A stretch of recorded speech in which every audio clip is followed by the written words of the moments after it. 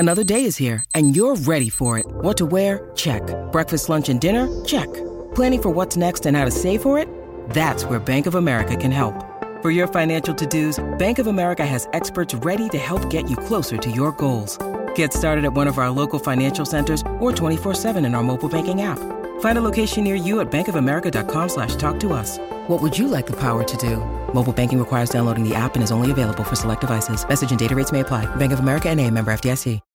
When you need mealtime inspiration, it's worth shopping Kroger, where you'll find over 30,000 mouth-watering choices that excite your inner foodie. And no matter what tasty choice you make, you'll enjoy our everyday low prices, plus extra ways to save, like digital coupons worth over $600 each week. You can also save up to $1 off per gallon at the pump with fuel points. More savings and more inspiring flavors make shopping Kroger worth it every time. Kroger, fresh for everyone. Fuel restrictions apply.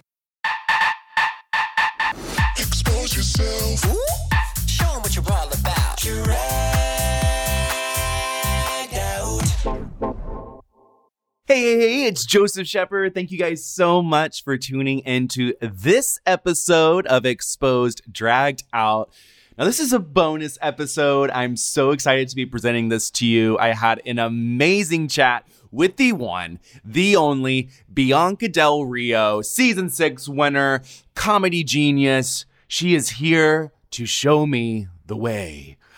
So enjoy this interview with Bianca. Thank you guys so much for supporting, and be sure to like, rate, review, and all of that good stuff. Just enjoy the show. Bye.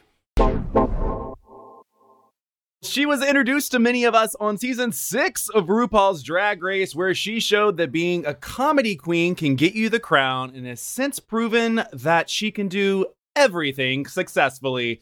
She has a brand new line of vodka, Holy Vodka by Bianca Del Rio, and why am I not on that PR list? I'm still waiting. And is touring the world with her new comedy tour, Unsanitized. Her name's Bianca Del Rio, and she's about to be exposed. Hey, Bianca. Hi, how are you? I'm great. I'm doing really, really good. Are you in Palm Springs right now? I am in Palm Springs. I have been in Palm Springs. I had been in New York for like 2 weeks during Pride, which was a moment. And then I got home and just been dealing with real life before I hit the road. You know, I'm just happy to actually finally get back out and start working again, you know? Yeah, and this will be like the first time in almost 2 years? Well, the first time that I'm doing a solo show in like 2 years. So since Drag Race, which was 8 years ago, filming, everybody argues with me about this, but we filmed in 2013. So I kind of hit the ground running from 2013 on until now. So this pandemic was also like a cultural reset for me, or a little setback to just basically deal with real life and plot and plan. And as I just watched the months go by, I was hopeful that we would get back on the road soon. So I'm excited that I start in September. I kick off in Milwaukee with my new show Unsanitized, and we're doing all over America. And we'll be doing Canada, South America, Australia, Europe, Asia, and South Africa in 2022. So things are looking up if people wear their mask and do the right thing. Exactly. So everybody better do that so nothing gets canceled. It's just straight I'm praying. You know, just cancel me like they always do, but don't cancel the shows. Yeah. It's true. What were you like as a child? Problematic. And I think, I say problematic. I was different. I was called, every name in the book, but I was different. I think I was artsy, and my parents didn't know what to do with me. But I think that's where the sassiness and the bitchiness and the funny and all that kind of came from. It was just my defense mechanisms, And I knew as a child, I wasn't offended by people saying that I was gay or different or weird. It was just like, okay, I just got to get through this, and then I can move on to what I need to do in life. So at the time, it was, let me just get through high school. Then it was like, okay, let me just get out of the city, and then let me just get to New York. And all of that kind of worked out for me in the end. So I have no regrets whatsoever. But if you ask anyone else, they would go, oh, we knew as a child he was going to be. No, they hated me, which was great. It's true. All these queens, they all complain. They all complain about not being loved as a child. I appreciate the fact that they didn't love me. It's much better this way, truly. It is. I mean, that's what I always say. The kids were always mean to me, and they were always calling me fat because I was like in the 220s, 230s, and I was a chunky boy. But if they didn't say that to me, at the end of the day, I'd probably still be that weight and not happy with myself. So, right. I took it and I did. I think Yeah, you build a set of skills. And for me, that's just what it was. It was like, who cares what they think? I'll never see them again. And that's just my family. So it's great. It's a good thing. It's a good thing. When you started doing drag, I heard that you started off as doing Cher impersonations. Is that correct?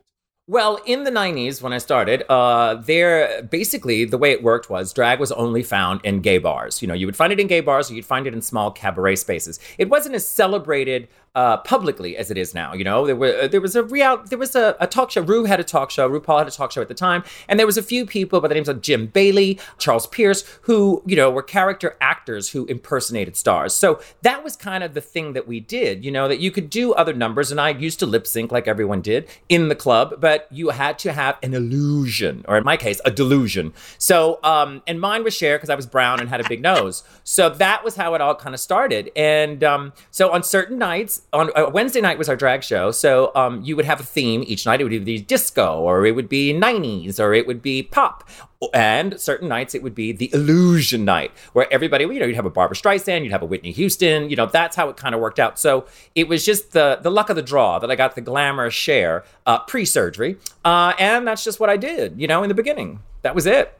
Well, when did the transition go from actually like doing lip sync songs into comedy? When did you find that niche? Well, it just sort of happened by mistake because there was a cast of maybe 6 to 8 queens that were there, and they would do 2 to 3 numbers plus production numbers. And so what kind of happened was the host was out one night. And so I was the chatty one that they said, well, can you just fill in for the host? And I did. And basically I had to talk to drunk people at 1 a.m. on a Wednesday night to basically cover costume changes. And that's where it just began. And I started having more fun with that than actually performing in the numbers. So I just said I wanted to do that side of it. And they allowed me. And it was better for me because I didn't really enjoy lip syncing. That was one of those things. There's people that do it really well. I'm not one of those people. So I enjoyed talking, which everybody was terrified of.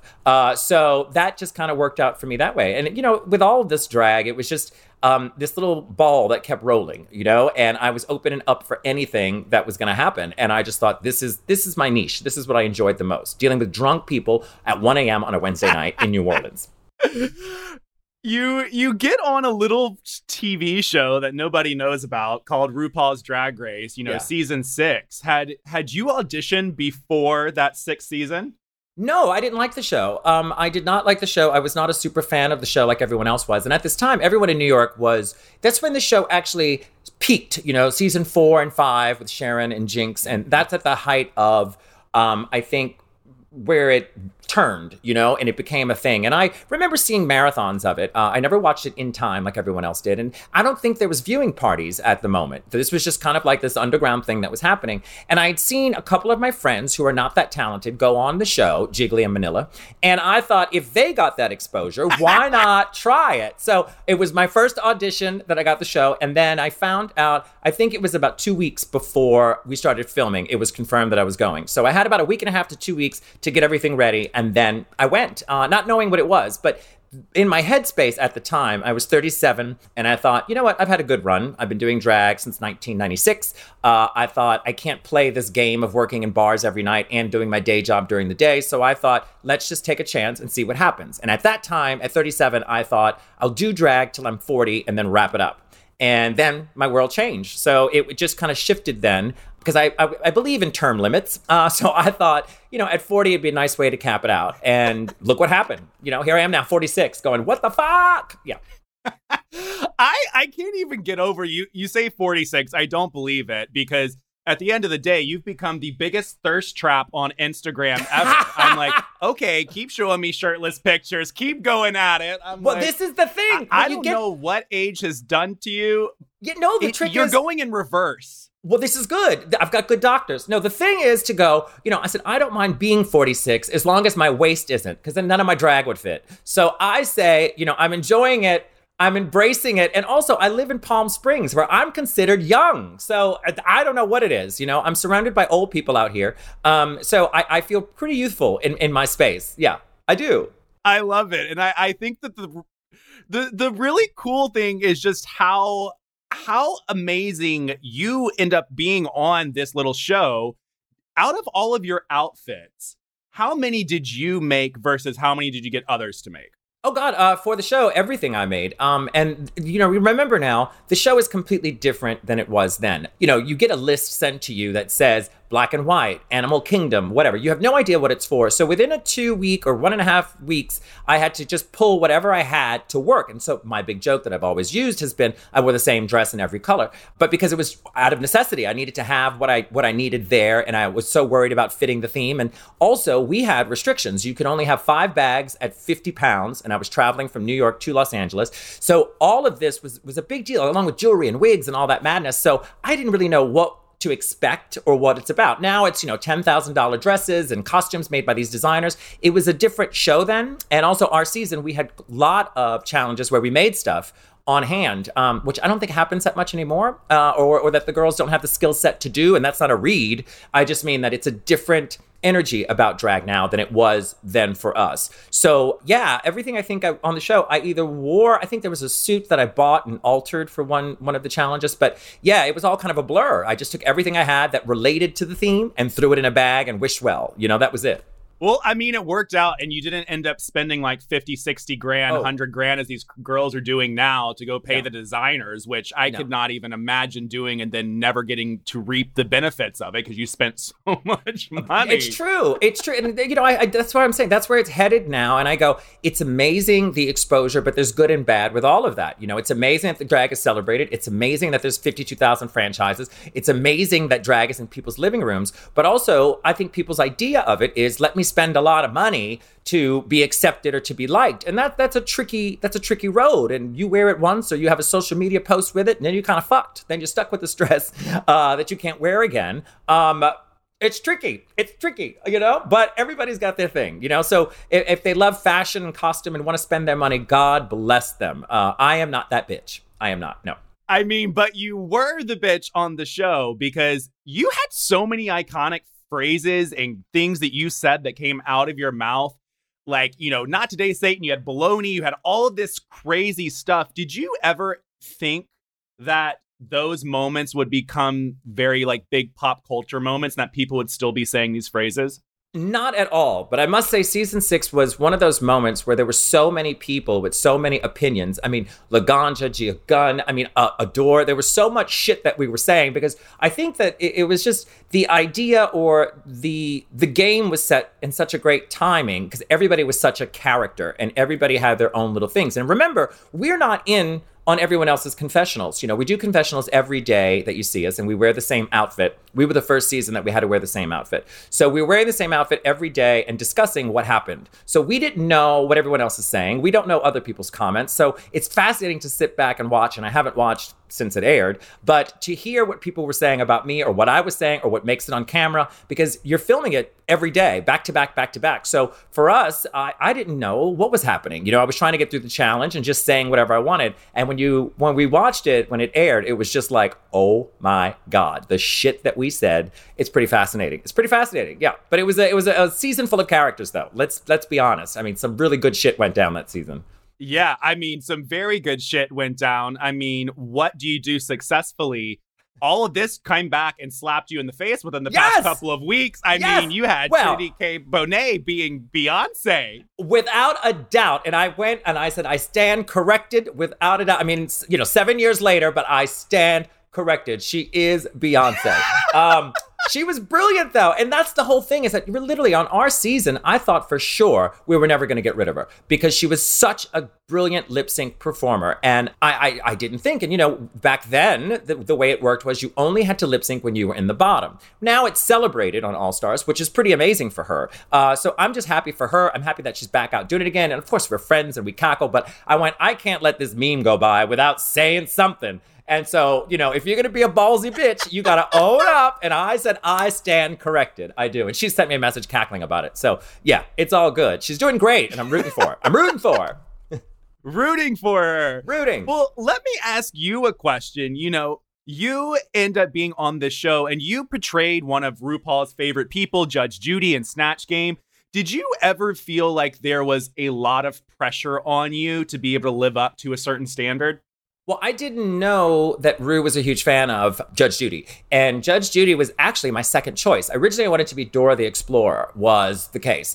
And I found out that we can't do licensed characters at all. So I had this fucking backpack and I had my little wig and my little t-shirt and I thought, oh, this will be funny. No. So and actually I auditioned with Dora and no one told me at the time that you can't do Dora. So I found out later. So Dora was first choice and Judge Judy was second because I think that the thing that people forget is, and it was so evident with Jinx in her season 5, was that it's not so much about looking like the character. It's finding the right character that lends itself to the game. So you need somebody with a strong personality, and you need somebody that you can just pull out whatever you need to pull out and make the game and the answers fun. So Judge Judy to me was just, this ballsy bitch who had an opinion on everything and who's not going to take no for an answer, which is a lot like me. So I thought this is a perfect setup and a perfect game. Once I got there, I found out it was Rue's favorite. So yeah, I was shitting myself completely. And what's shocking is that we get to pick where we sit. So our season we did. So we walked in, no one wanted the seat next to Rue. And I said, fuck it, might as well go ahead and do it, which meant she may talk to you more because she's right there.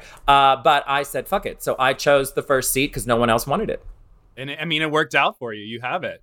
No complaints. No, I mean, but Ben de la Creme was brilliant that episode and definitely deserved the win. Ben was great. Mm-hmm. Ben played the game so well and also just lied, going, I don't know how to do a British accent. Shady bitch. But she did it, and she won. Rightfully so. She won that episode. Yeah. One of the episodes that has since gone into a vault has been the Drag My Wedding episode from your season. Do you know why it went into that vault? It doesn't exist anymore? It doesn't exist. It's on all streaming platforms. Interesting. I don't know. Well, that was the episode. That's an episode I won. And I remember we did makeovers. And I do know that we had production delays. I mean, honestly, by that point, we had been shooting. I think that's later in the season. It was towards the end. And we had been doing so many episodes. And I remember that being an odd episode because there were so many other people involved. And remember, we don't know what's going on behind the scenes. We're just kind of, playing to whatever we know or what we're given. And I knew that there was some issues with Jocelyn Fox's wedding choices. And I felt bad because I won the mini challenge and had to pick each person for the challenge. So I felt somewhat responsible, but I don't know the reason why it's gone. I have no idea. I would assume maybe it's something to do with that, but you would have to sign a release and all that kind of madness. So maybe there's just some other conspiracy. Yeah. I mean, I'm convinced they just don't want to show me winning. That's probably what it was. Some shady game against me. That's what I think it is too. Yeah, I was like, they wanted to make it seem like you won 2 times, not the 3 times. Yeah, exactly. Was it 3? I got the money. That's all that matters. They gave me the money. That's all that matters. As long as the check cleared, you're in the clear, so check. It's totally fine. Check? Who takes a check from them? Oh, I'm not that stupid. No, I'm kidding. Direct deposit, yeah. Direct deposit. Yeah. We have some fan questions. In Shade the Rusical, was the line, she's a man with one eye, in the script, or did you ad-lib it? Ad-lib. That was an ad-lib. We were encouraged to ad-lib, and I think we did it. I think we actually shot the Rusical twice. I think we did 2 turns of performing it. And the first one was, I don't think I said it the first time. And then the second time, it was like, let loose and say it. And I was thinking it the whole time while I'm watching Ben. That was an ad-lib. Shockingly, and this is the thing, you don't know if that's going to make it in the final cut. So I had no idea it was going to stay in. But yeah, I said it off cuff, yes. Another one is, I've heard and read that they filmed a tie between you and Adore as a possible outcome for the winner of season 6. Is that true? And if you did end up in a tie with Adore, how would you have felt? Yes, they did film. So we film, as most people know, it's been, said many times, they film all of us winning. And that particular episode, that particular night when we were there, I just assumed, okay, we did all of us. And then they did one more. And I remember going, what the fuck? And as soon as they said it was a tie, I was sad. I was sad, not because I didn't win. I was sad because Courtney was left standing there. So it was quite obvious she wasn't going to get shit.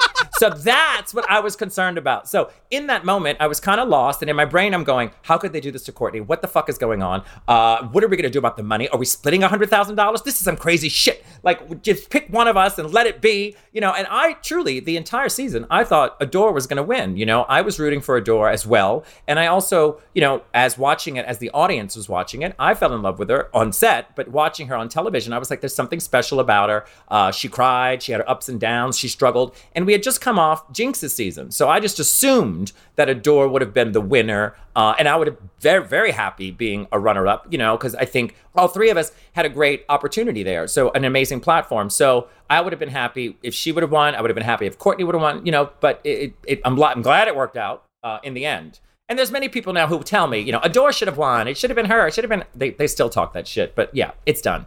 Well, your relationship with the top four, like all of you, Adore and Courtney and Darian, it seems like you guys have stayed close over the years. How have you been able to do that?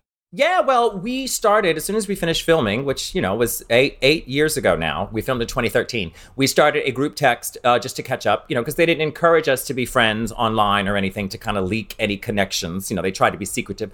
And at the time, we filmed in June and July of 2013, and it didn't air until February of 2014. So we had a lot of time, of getting back to reality and keeping our mouths shut. And the only way we could release any bullshit or discuss what we thought or what we experienced was through text. So we have our group text and we catch up with one another all the time. Randomly, you'll wake up to a dick pic. You'll wake up to a ridiculous picture of somebody's horrible wig. You'll wake up to, anything that's going on in our lives. So we check in to see where we are and what we're doing. Courtney is now in London or Australia. Adore is in Los Angeles. I'm in Palm Springs. Darian's in upstate New York. So we catch up with each other and constantly have been talking, we shared a lot together, and it's kind of funny and weird to say, but it's been an amazing journey for us, and they've all been to my house out here in Palm Springs, and, we try to catch up when we can. Well, let me ask you the last Drag Race question before we get into everything you've done after, which is a monumental list. I always have everybody expose something that happened behind the scenes. Good, bad, happy, sad. I've had people talk about fires and this and that and burning costumes. Is there anything that didn't make it to the camera that is a special place in your heart? Ooh, it's all kind of a blur at this point. But I do remember I had come out on the runway, and most people don't realize this. You film the runway twice. So one time you come down the runway with music, and you don't hear the judges' critiques, and you come down with music and you do your little turns and hit your marks, and then you exit. And then we do it all over again with the judges' critiques, no music. So I remember on several occasions I'd come down the runway and RuPaul would say, "Ooh, I love that dress," or "I love that dress. Oh, that dress is gorgeous." And I just looked at her. I said, "I'll give you the gown. It's yours. I'll give you the gown if you give me the crown." And it never aired. And I'm like, oh, that would have been good, to wrap it up in the end. But Ru is a lot like me. Same dress in every color. So I appreciate it. And I took it as a huge compliment. But it was something that didn't air. I guess it would be a dead giveaway since I won in the end. But it was one of those moments when I went, oh, shit, that didn't make it. I'll give you the gown if you give me the crown. Yeah. Like we would share the same size. I mean, honestly, she's huge. She is. She's like 10 feet tall. She's huge. She really is. You end up getting off the show. You start doing comedy tours. You really start putting your chops to the test. You're going all over the world, all over the US. One thing that's been happening recently, as we all know, is cancel culture. Everybody's getting canceled. You've probably been canceled 500 million times. Oh, yeah. Do you ever feel like there's a line that you cannot cross when doing comedy? I say no. Nope. I think that, it's either for you or it's not for you. The biggest problem I have is with social media, and not so much, I don't have a problem with social media. I think it's how you choose to use social media. And I use it as a tool to celebrate what I'm doing, to publicize what I'm doing, to sell tickets and to come see my show. But that doesn't mean everyone likes it. It doesn't mean everyone likes your hair. It doesn't mean everyone likes your face. Now, everyone doesn't like what you say or do. And that's completely fine because I'm not doing any of this to be accepted. So you either gravitate towards it or you don't. But the issue with social media is people feel the need to vilify you and say, I don't like this, or I don't think that is funny. And I go, it's probably not funny to you, but to someone else it is. So I don't listen to the noise or care about anyone else's opinion. If you don't get it, you don't get it. It's okay. Keep scrolling. Free country, live your life. I'm good. You good. Moving on. So I don't really gather into that. The people that like me get it, and the people that don't won't. That's how you have to roll with it. Has there ever been a moment or a joke that you've said that you have believed has gone too far after the fact? Oh, God, many. I mean, there's many times you say it and you just go, whatever. But it's also feel the same way about Celine Dion. Every song she sings is not going to be a hit. So what, you don't like Celine Dion anymore? She can't sing? You're mad at her? It's just the way that it works. And so everything is not always a winner. Everything is not always funny to everyone. And sometimes you just go, well, here we go. Let me make another joke. Let me figure this out. So that's what I think is so interesting about cancel culture. They put, drag queens, men in wigs on, a platform or this pedestal and thinking that you're some shining symbol of success that has to hold up to the gay community. No, bitch. No, that's not how it works. Don't put me on a pedestal, because as soon as you do, you're going to try to take me down. So my thing is either you get it or you don't. I love that. And I think that that's why a lot of people do get you. I mean, you ended up, and I don't know how you got out of the picture of this because I didn't see a picture. I mean, I may be incorrect, but you were named the Vulture's most influential drag queen a couple of years back with all those really bad pictures of everybody else. Did you get out of the picture making of that? No, I wasn't at DragCon. Well, it was very funny because I wasn't at DragCon that year because I was touring. And when I saw the ad and saw the photos, I was like, oh my God, this is one of the group texts where I think Darian Lake, shady ass, sent it. And I saw it and I was like, oh my God. So it was two things happening. I was horrified by the photos and I thought, oh, this is good. Oh, this is good. And the other part of me is going, who is number one? I want to see this. And then when it got to it and I was not pictured, I went, oh, okay, this is good. This is good. Yeah, this is a brilliant article all of a sudden. And I loved everything about it.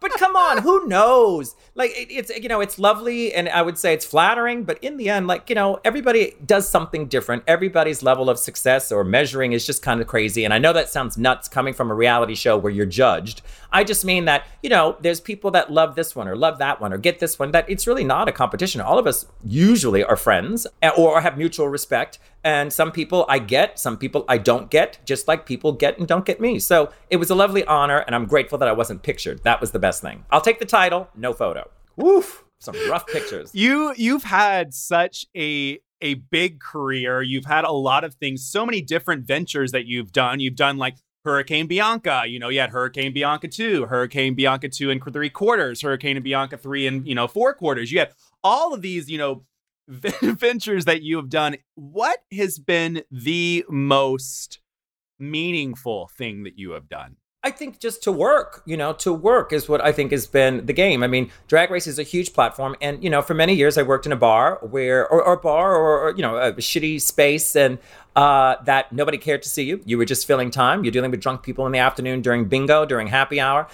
So sometimes there was 10 people, sometimes there was 100 people, So with all of that, I just appreciate the opportunities I've been given, and every night that maybe I'm tired or maybe over it or travel was a nightmare, I sit back and go, yeah, bitch, but you're fucking lucky. So all of that goes away when you get to perform and you get to go out on stage. And that's one of the reasons why I tour. A lot of people are making TV shows and movies and this and that. I squeeze that in when I can. But what I truly enjoy most is traveling and entertaining an audience. And I've been very lucky to get to do that. And it's the one most consistent thing that I've done since the show. So this is my 5th tour that I'm on, and it's been unbelievable. And I'm grateful for that. I'm grateful for those moments. I prefer a live audience. I love being in the moment. And that's basically my passion, is doing that. So yeah, it's the work. It's the work. The fact that I'm still here, it's been amazing. Well, let's talk about this Unsanitized tour. You end up going on tour in which month? I start in September. So technically, we start September in Milwaukee, and I will be doing all over the U.S., and we'll be doing Canada, South America, Australia, Europe, Asia, and South Africa in 2022. So this is kind of the kickoff of the tour, and we have several dates, and they've been selling very well, which has been wonderful, but it also created a problem because I don't like too many days in between shows. I like to continuously, repetitively do the show as often as I can. So we had some snips with New York in particular, where 2 nights sold out already. So I have to loop back to come back to New York. And it's a pretty tight schedule, mainly because I'm also touring after my solo tour. I'll be touring with Everybody's Talking About Jamie, the musical, in the UK. I was lucky enough to get to do the West End a while back, and now I'll be going on their tour. So I had to kind of squeeze the dates in. And originally we were planning to start late September, but because tickets were selling so well, we added to the front of the tour. So I kick off on September 8th, I believe it is, or that week. I can't remember now. But that's when I start. And September through November is the US tour. And obviously all the other countries and cities will be coming soon. That's so exciting. When you go to different cities, like, you're going to be going out of the country and stuff. Do you change any of your material based off of, where you are? Oh, yeah. And also every night is different, So if you're in the US and you mention Trump, it gets a different applause or different response than you would in the UK. But everywhere you go, they have problems. Everywhere you go, there's an issue. So there's always that topic that you can bring up that makes it pretty familiar to them. So it changes nightly. There's the base bullet points that are there. But each night, it really depends on what I've got in front of me, and what I'm dealing with and what they respond to. And that's, to me, the fun of it all. It's like literally playing tennis. You're trying to figure out how to keep the ball in the air. And yeah, you do have to change it as often as you can, depending on where you are. When you get down to basically, like you said, your bullet points and stuff, how does your creative process work for a show like this? Well, the process is usually a lot faster than what it's been this past year, because usually there's no time to think. So this particular tour, there's been 3 different incarnations of it. I was scheduled to start a tour last year at this time, and obviously that didn't happen. So the title has changed. The material has changed mainly because so much has happened in the world. We've got a new president. There's a plague. There's 52,000 seasons of Drag Race. So there's new things to talk about that I didn't think were possible then. So this process, I've got a lot to discuss and see if people are familiar with it, if people get it, if people are going to go on this journey with me. But I think what's most important is that people need to laugh. People need escapism and to get out of their house and to come and enjoy the ridiculousness of what's happened to us. You got to find the humor in it in order to keep going. Yeah, exactly. And I mean, that's exactly what your bestie, Miss Lady Bunny, told me recently, too. She was like, everybody just needs a laugh. That's it at the end of the day. Completely. And, everybody's laughing at her, just in general. Just her on stage, that's a laughable moment in itself. Completely. Let's talk about this holy vodka. How holy is your holy vodka?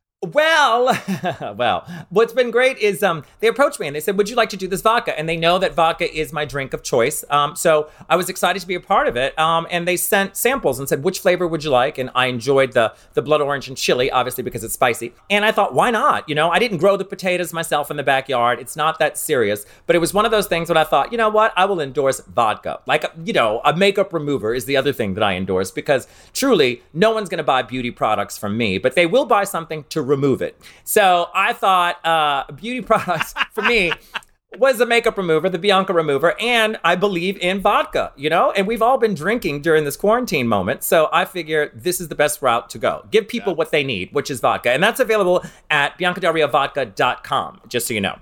And then your tickets for the Unsanitized tour are at thebiancadelrio.com, right? Correct. Thebiancadelrio.com is where all my tickets and performance schedules are. And I have a few dates that I'm doing before I start the U.S. tour. I'll be in Amsterdam and I'll be in Tel Aviv as well. So all of that is on my website, thebiancadelrio.com. You can also find me on Instagram and Twitter at thebiancadelrio. And the reason why it's The Bianca Del Rio is because some other bitch has the same name, and it's what it is. Yeah, so there we go. Can you imagine the hate mail that bitch gets? I tell you. Oh, we got 2 more questions, and then we are going to let Miss Bianca go. What do you think the biggest misconception of Bianca Del Rio is? That I care. No, I think I'm a firm believer in, you're judged by what you put out there. So it's fine with me if someone doesn't like it, but I truly think, caring or that I really give a shit about some phantom person's opinion, it doesn't affect me on that level. I don't sit at night and read the comments and try to commit suicide or feel like, oh, the world's against me. That's not me. You either get it or you don't, and you truck along. So I think caring about the people that go on a tangent or go out of their way, it's just too much work for me. So no, caring would be it. Yeah. If you ever thought I cared, I don't. Not about that, Do you care about the LGBTQIA plus community? Do you have a message for them if you care about them? I say well, it's not that I have a problem with the community. I always laugh when they say community, because I've never been to a community meeting where they've said, hi, I'm Jackson and I'm gay. I've never been a part of a community meeting. I just think that it's that type of thing where, I'm all for everybody do what makes them happy. And what makes me happy is being a troll, being a bitch, being old, being rotted. That's what I do, And that's what Lady Bunny does. And it's in the vein of entertainment. And it's either your cup of tea or not. So I say, live your life and do what's going to make you happy. You know, that's the most important. That's my message to the LGBTQ plus I+ community. That's it. It's just find what makes you happy and roll with it. You know? They keep adding letters. I'm getting so confused. When I was younger, you were just a faggot. Now it's like all these things. I gotta keep up with it. It's a lot. It's a lot for me. I'm old. It's so much. It is. Well, thank you so much, Bianca Del Rio, for being here with me today.